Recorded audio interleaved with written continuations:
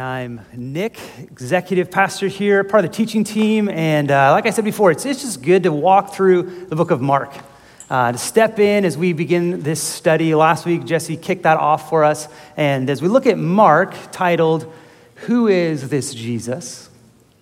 I hope that whether it's your first time or you've kind of like that lifetime attendance award, wherever you find yourself, that we're able to come and not just have preconceived labels in mind, pre-assigned labels of how we view Jesus. Because what's easy to do, easily happens in our life, is that we watch something, there's a late night comedy sketch, there's a movie, there's a newspaper, somebody said something that was misquoted somewhere, and we pick up these little labels and titles that we associate with Jesus, but they come from all various sources with varying levels of authority. And so suddenly we have all this baggage in our head of what we think about Jesus, and we come and we wonder, who is this Jesus? So my hope is that as we dive into Scripture and walk through this book, that we continue to come back to Scripture and look at who is he?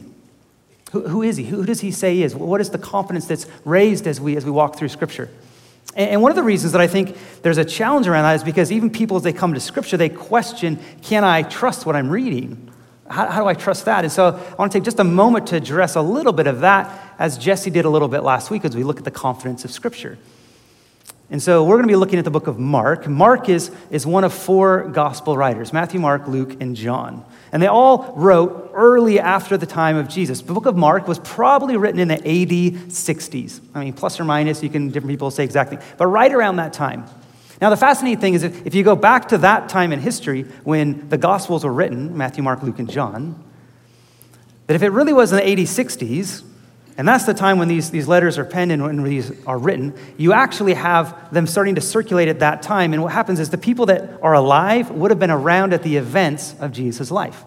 So if those details were inaccurate, it would have easily been traceable. And that's why even in other letters they say, go ask the people about this. Or when Mark will reference specific people, you could probably go find that person alive or somebody that knew that person to double check. So what happens is early on in the first couple of centuries, what you see is Matthew, Mark, Luke, and John are widely distributed all over the Mediterranean region. They're widely accepted as the actual events of what took place in Jesus' life.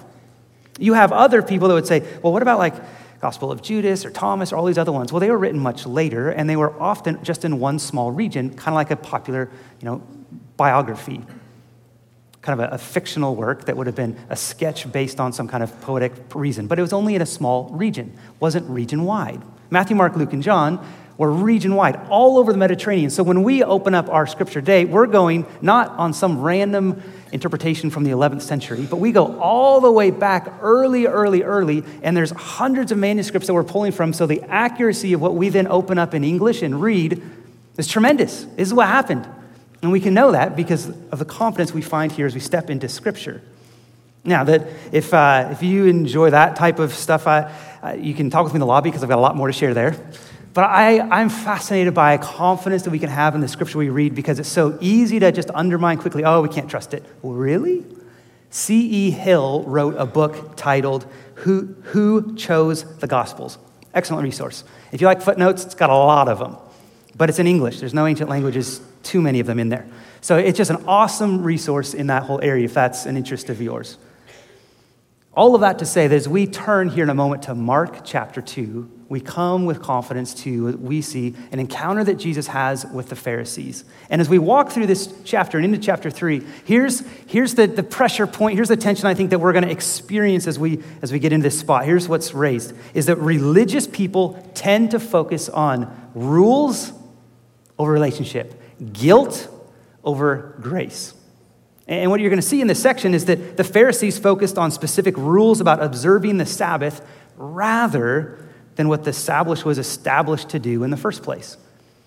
Because religious people tend to focus on rules rather than the heart devotion. They tend to focus on guilt rather than grace. We're going to see Jesus come in conflict with that and address that directly with the Pharisees. And we have this same behavior pop up all around us today. And by the end of the time, you're probably going to be asking, so what do I do with the Sabbath? How do I do that? I mean, we just naturally go, well, how do I do this specifically? Or we get down to the details of what are the rules behind it. We so easily can slip into Pharisee behavior today. So we want to be cautious as that we walk through this passage. So open Mark chapter 2. Mark chapter 2, I'll start in verse 23. It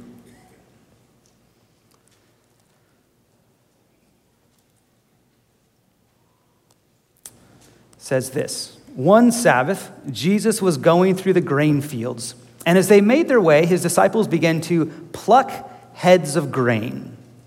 And the Pharisees were saying to him, "Look, why are they doing what is not lawful on the Sabbath?" Why are they not doing what's lawful on the Sabbath? Now, the Pharisees don't directly address the disciples who are doing it. They look to Jesus, the one in authority in that group, and question him. So what's the Sabbath? We've heard this term before if you've been around for a while, but the Sabbath is a very important Jewish tradition. It comes out of the Ten Commandments. So it's foundational in the early laws of the nation of Israel as God relates with his people about how they're to behave. It's the fourth commandment. So I'm going to read Exodus 20, the very words that establish the foundation of the Sabbath. It says this: "Remember the Sabbath day to keep it holy. 6 days you shall labor and do all your work. But the seventh day is a Sabbath to the Lord your God. On it you shall not do any work." Makes that point very clear. Verse 11, it says, "For in 6 days the Lord made heaven and earth, the sea, and all that is in them, and he rested on the seventh day. Therefore the Lord blessed the Sabbath day and made it holy." And so the word Sabbath throughout the Bible designates that seventh day of rest. There are 6 days of effort and labor and put in the time and clock in, clock out, and then rest. And the example given to us is creation itself. And so God, in divine creation sovereignty, speaks the world into being, and his effort takes 6 days in the way he organizes creation, then he rests. Is it because he was exhausted and God wore out? No, the point of the passage is that here we are seeing God intentionally labor in 6 days and rest on the seventh. And then as we image him, as we are in humans following his example, we are given a gift from our Creator to realize we need, in the weave and rhythm of our weeks, rest. And so the Sabbath is a spot for rest, for joy, refreshment. We follow both the example of our Heavenly Father, but then also are told to do this, to apply this. Now, this happens here in Exodus 20. The significant thing about where it lands in Exodus 20 is, remember, it didn't start with this rules follow the Sabbath, but in this spot, God had already been relating to his people for hundreds of years before any kind of rule or regulation came into place. So it's helpful to remember, even in that spot, there's all this relational before the Ten Commandments land. But then, think with me here, let's just assume the best, okay? So you've got this Ten Commandments, and it says Sabbath rest, keep it holy. What happens a couple of weeks later? You ask somebody to do something on the Sabbath, smart little kid. Can't work, Mom, sorry. How many of you think that loophole would come up pretty quick, right? I mean, come on. It probably is not just the kid. It's probably, I'm sorry. I mean, how does this work with little kids running around, right? Like, you got to do something. So I think out of an initially a good heart, you very early see rules and explanations start to develop around the Sabbath. And because people were wanting to honor what God had put in the Ten Commandments, this is significant. So let's start building in some clarity so we actually honor what God wants us to do in the Ten Commandments. Honor the Sabbath day. Let's not work on that day.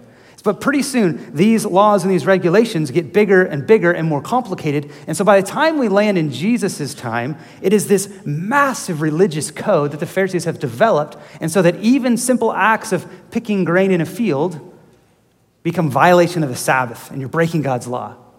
So let me read just a few others that would have been considered violation of the Sabbath in the first century when Jesus was walking around with the Pharisees. You could pour cold water onto hot water, but not hot water onto cold water. I don't know why. So you could not boil an egg, not even by placing it in the hot sand. Has anybody done that? I don't know anybody yet. Or your car hood? Yeah. So you can't do that. You cannot bathe. The water falling off you might inadvertently wash the floor, which should be considered work. So you could not blow out candles, and you cannot light candles. This is my favorite. You could not examine your clothing. Here's why. You might have found a small bug and killed it, thereby violating the Sabbath. And on and on and on. And hundreds of rules that at some point had some justifiable reason to avoid some loophole. But at some point, this is the spiritual condition that Jesus steps into. People hungry for spiritual refreshment. And yet, religious leaders that have suffocated people by their religious regulations and rules. They're layered guilt upon guilt upon guilt. And Jesus steps into this environment. And the Sabbath is our specific issue in this spot. So look what he continues on with. So he responds in verse 25. And he said to them, have you never read what David did when he was in need and was hungry, he and those who were with him, how he entered the house of God in the time of Abiathar, the high priest, and ate the bread of the presence, which it is not lawful for any but the priest to eat. And also he gave to those who were with him. Have you never read what David did? And I love that Jesus replies, not directly, but in reference to Scripture, which actually is a good example of how we're to be using Scripture today. As we read through and study, whether it's in the Old Testament or the New Testament, and we see parallels with today, to go, how do we find the principles and use those interpretive hermeneutics to understand what's said so we can apply it into our life today? It applies. In a similar way, Jesus, looking back in Scripture, sees David, who had authority over his men, understood the law at the time in a way that was being misapplied by those priests. So he acted with authority and took food. And here, Jesus, speaking to the Pharisees, are saying, in a similar way, you've misunderstood the purpose of the Sabbath. And so he goes on and responds with this. Verse 27, and Jesus said to them, the Sabbath was made for man, not man for the Sabbath. So the Son of Man is Lord even of the Sabbath. Here, Jesus speaks with authority. He's saying, you have narrowly focused on the Sabbath. But Jesus said, no, there's a broader intent here. You've convoluted the original meaning around it with all these fancy regulations that it's no longer about what it was meant to be. And so the Sabbath was never something that we were supposed to be servants to, but it was made for us. Remember that creation intent of the joy and refreshment that God wove into creation as we acknowledge him on a day set aside during the week. Have we forgotten that? Jesus points to this here. Sabbath was made for man. And even Jesus, Lord of all of it, now speaks into it with authority. Now, the thing that's so clear here, I think that's even bigger than observing the Sabbath. I mean, Sabbath is the example the Pharisees are using, but even bigger than that, is that heart devotion to God, heart devotion to Jesus is far more effective than guilt to motivate change. You see, the Pharisees had landed on these rules, regulations, and guilt and legalism to try to manipulate a change to have people follow God. Ineffective. Jesus is pointing back to go, no, the heart change, the heart devotion to God, that's what we want. The Pharisees were stuck on a legalistic, guilt-laden system. Now, we know that this dichotomy is true. That's easier for heart motivation rather than guilt motivation. That's more effective. I mean, just think about it in our daily lives, right? With relatives. Have you ever had a relatives where they guilt you into coming back? Maybe you haven't seen them in a long time, and as you're leaving, it's one of those, hope I see you again sometime before next year or in the next 5 years, or there's some guilt laced in there that is just like, oh, did you have to? It's a little that, yeah. And that kind of motivates a little bit, but it's kind of guilty and weird. Or you have Valentine's Day. Think about all the different relationships and how Valentine's Day, it's impossible to get a restaurant, reservation. Flowers cost 10 times as much, and because you're just banking on the fact that people are going to feel guilty and spend all that money to make up for something. And then we feel like, all these wonderful posts about, I love you every day like it's Valentine's Day. And then it's, how do I post like that? And, well, you cut and pasted somebody else's. Now it doesn't count. You need to be spontaneous, but I always forget, so I got to plan to be spontaneous.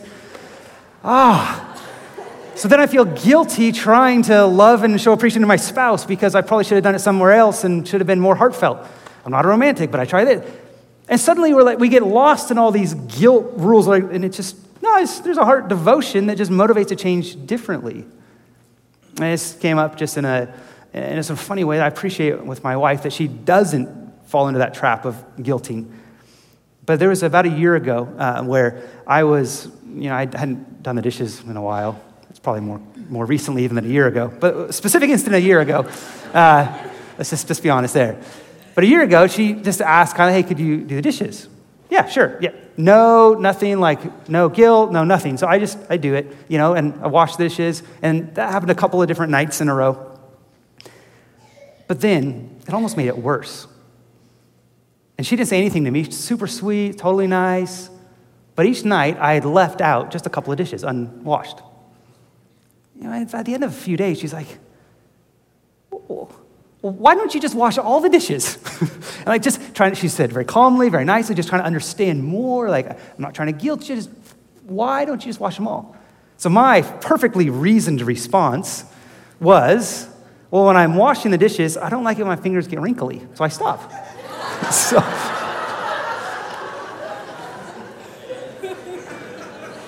that wasn't supposed to be funny. That's what I mean. You guys don't mind wrinkles? No. And so at that moment, it's one of those, do I love you more? Do I punch you? It's that mix of emotion, right? But sometimes in our relationships like that, we can expect things of others. We can build in rules. We can build layering guilt. I've been doing this all day. You should do this. I've been with the kids all day. You need to be with them. Or I've been working all day. You need to do this. And the last time I went to your place, we did it. Guilt can layer itself in so many different ways that we realize it motivates for a short term, but it's not healthy long term. Not at all.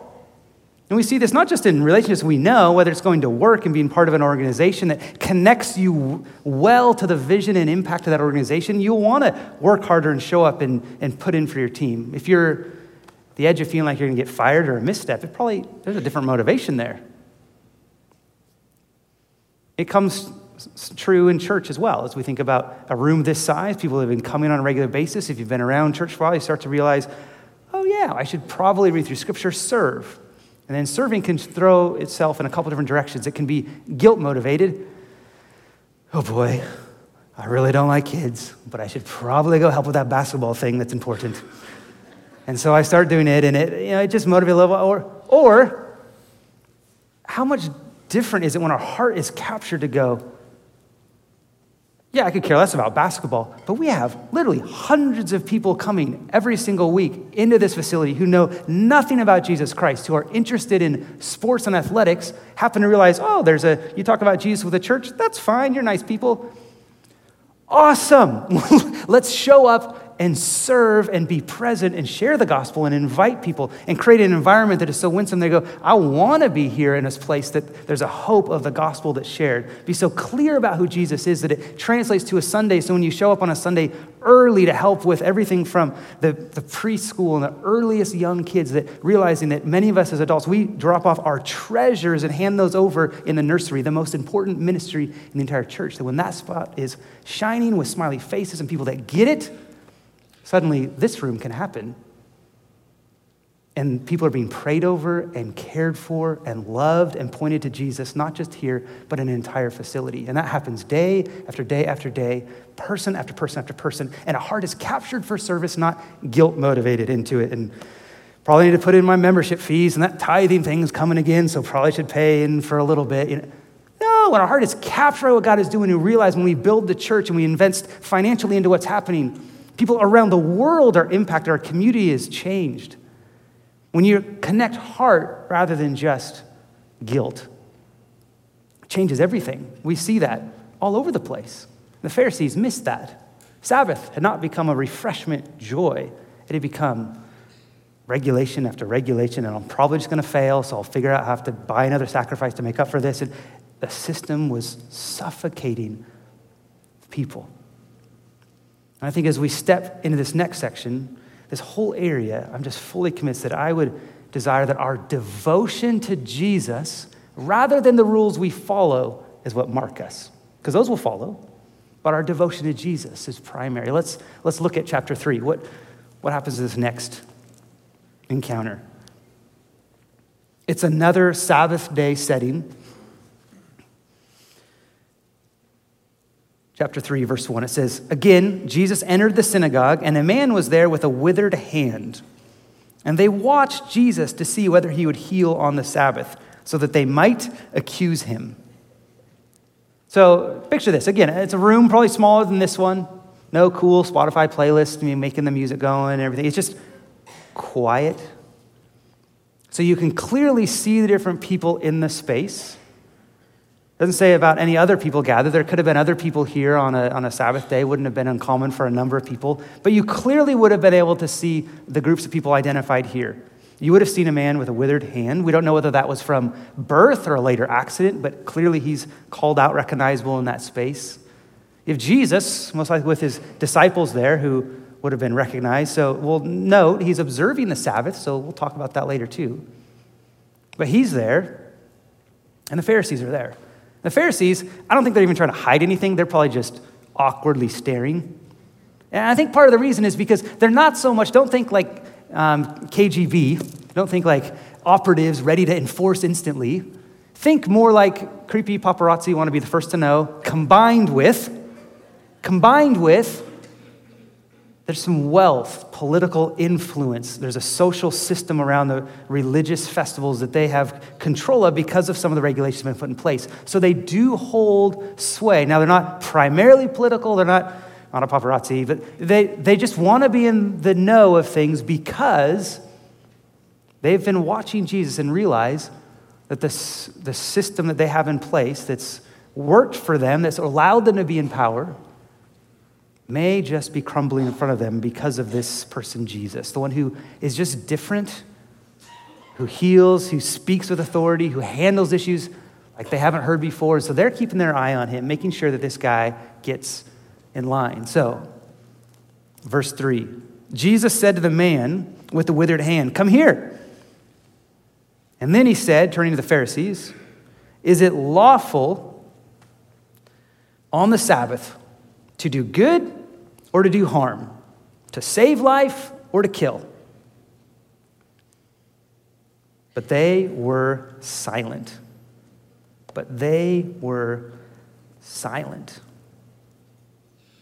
I think in an incredible way, with his just pointed question, Jesus pushes right back to the intent of the Sabbath. Sabbath was made for man, not the other way around. Highlights that again, right front and center. Now, the interesting thing is, I'm sure Jesse will highlight some of this through Mark. You'll see different questions pop up in the letter. In chapter 12, in fact, it says they actually stopped asking Jesus questions. They just lobbing up softballs. Let's just stop it. Don't ask them anymore. Because questions have a way of just getting at the heart of something and surfacing intention and assumptions and all those things, and Jesus just asks the question. So look what happens. Verse 5, and Jesus looked around at them with anger, grieved at their hardness of heart. And he said to the man, "Stretch out your hand." He stretched it out, and his hand was restored. And the Pharisees went out immediately, held counsel with the Herodians against him, how to destroy him. Like, incredible healing, miracle, destroy that man. Okay, there's a total miss of what's happening, which is why I think in verse 5, Jesus is angry and grieved at his heart. They can't even see what's right in front of them. They're so stuck in a legalistic system of everything, they totally forgot a devotion to God that was supposed to be at the foundation of it all. And so here, verse 6 in chapter 3, I believe is actually kind of the culmination of going all the way back to the beginning of chapter 2. There's 5 different instances of different encounters, and it all burst here in this spot. They just have to stop this guy. And so they go out and they get together the Herodians, who was a Jewish political party that sympathized with the rulers of the Herodian dynasty. So they were sympathizers with Rome. It was primarily a political party, but it also had some religious interest in this region at the time, and so it aligned with the Pharisees to stop Jesus. And you only see the Herodians pop up a few times. But that's who they were. And as I watch this interaction at the end here, what I hope for us, and what I think we just have to be cautious of, is that we can miss Jesus. I really believe this. We can miss Jesus while we're pursuing the things we think he's asked of us. Careful, the point of the Sabbath as God gave it here was twisted by the Pharisees. So much so that it was nearly unrecognizable. And we can easily do the same thing. We can land guilt on people into thinking that we're pursuing Jesus. But we aren't. It's legalistic, Pharisaic, and it's guilt. It's wrong. Be careful in our pursuit of Jesus we don't inadvertently miss him doing things we think he's asked us to do. Because heart devotion to Jesus is far more effective than guilt or legalism to motivate change. Guilt never results in lasting change. Guilt instead turns in false faces and deception and lying. Guilt is not synonymous with like freedom, joy, passion, life. Guilt squelches those things. And instead, it's a heart devotion that what Jesus seeks. It's a heart devotion what God has always sought. And it goes all the way back, and I could pull any number of scriptures on it, but I just love the words of Ezekiel 36:26. It reminds us of this necessity of a soft heart. And verse 26 says, "And I will give you a new heart, a new spirit I will put within you. I will remove the heart of stone from your flesh and give you a heart of flesh. I'll put my spirit within you." Catch the order. "I'll put my spirit within you and cause you to walk in my statutes and be careful to obey my rules." It's a soft heart. A heart change is real change, and real change actually does have visible results. We see that. So devotion to Jesus, as we look at this passage here, I think pushes us in two directions that at times can seem opposed, but I think they're so important to be linked. A devotion to Jesus results in two things. First, it's a deep drive to pursue Jesus. A deep drive to pursue Jesus in holiness. So notice there's no like spot in here where it says, Jesus says, forget the Sabbath. Don't worry about it. Just kind of generally love people and figure life out. You haven't read much of the Gospels if that's what you're thinking. So read Mark, walk through it as you continue to read and look at there. You are impressed with the sense that, wow, Jesus lived different. Wow. As you read how we're to apply those things, as Paul writes later to the churches of application of how to live, there's a holiness, there's a set apartness, there's a way that we live in relationship to one another that values humans in a way that maybe culture doesn't at times. There's a responsibility we have for care. There's a holiness, a pursuit of God that radically impacts our behaviors, that is a part of a devoted heart to Jesus. And here's where the Pharisees probably would have nodded like, sure, and then missed the next one. Removal of legalism. At times, when we pursue holiness, it can cause in us this sense of, I'm farther down this road than you are, or well, I showed up on time, you didn't. I don't miss as many Sundays as you do. And suddenly we start like somehow thinking we earn things. That's where the Pharisees were at. But we don't earn anything. Everything we have in Christ, as a devoted follower of Christ, is a recognition that it's by grace. And so, following Jesus is about recognizing that incredible grace that's been given to us. When we don't deserve it, we can step into relationship with our Heavenly Father. And in fact, effort, working on our holiness, effort is not opposed to grace, but earning is. We don't earn anything. And so we see flee immorality. We see the effort that's put in, but it's always with this sense of removing of legalism, that when we see hurt and sin show up in other people's life, instead of going, well, at least I'm not like that, it's more of my heart is broken for where you're at. How can I come alongside? How can I care for it? My heart breaks for you to go, do you not realize what you're doing to yourself? You need Jesus. And so you see in Jesus' life as he walks and he interacts with people, there are many times where he finds himself in rooms and scenarios and hanging out with people that if we're honest with ourselves, some of us might have a hard time sitting across the table from and having a conversation. Because sometimes we read the New Testament letters and just kind of think of like rose-colored glasses, like, oh, the nice fisherman and everybody with him. Like, we think those are nice Sunday school class. Have you been on a construction site? Have you been out fishing with people? Like, it doesn't take long before you realize they're speaking a different language with shorter words than you might be normally used to in church. And Jesus was fully comfortable hanging out and talking, interacting with people while fully pursuing holiness, removing legalism. As a devoted heart pursuing Christ, may we land in that spot. may we land in that spot. Because our devotion to Jesus should mark us rather than simply the rules we follow.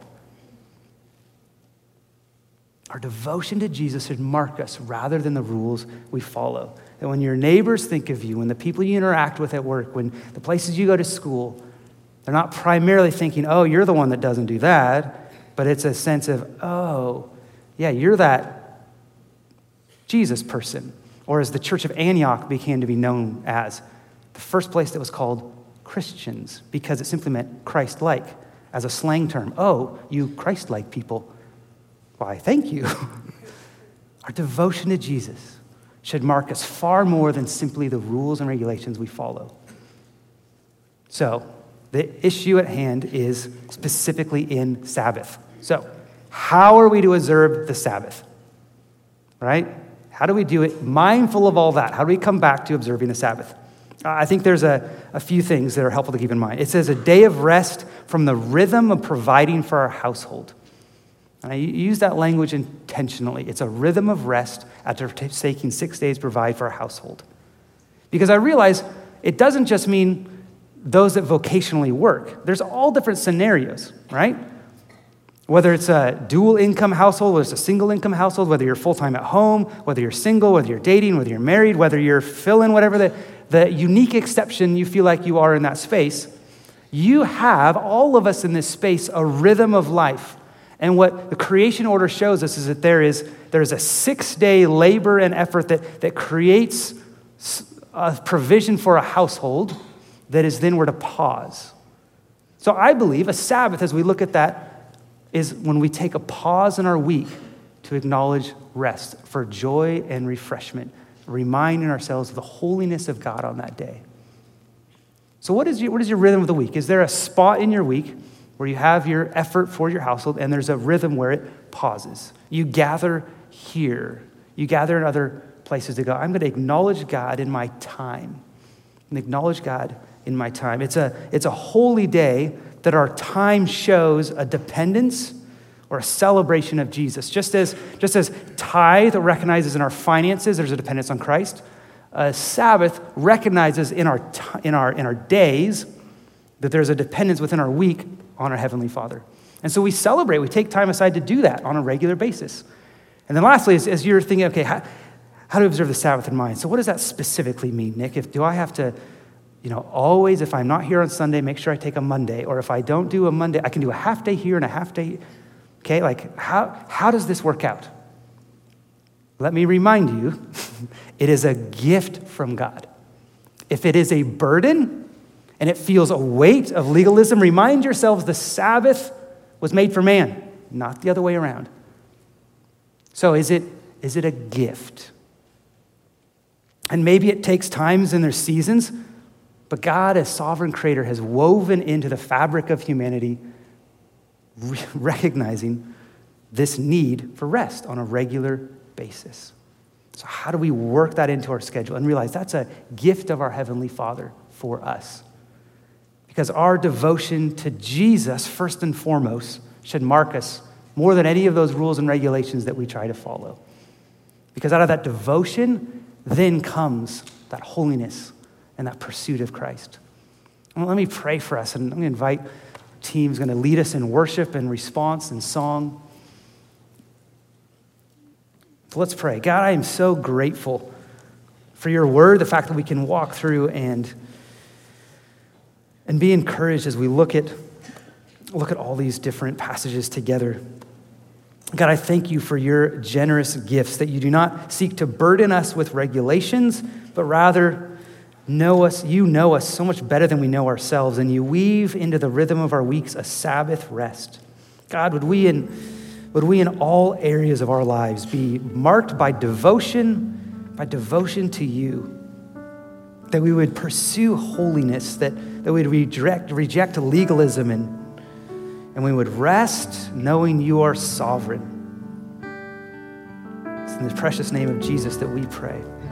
Amen.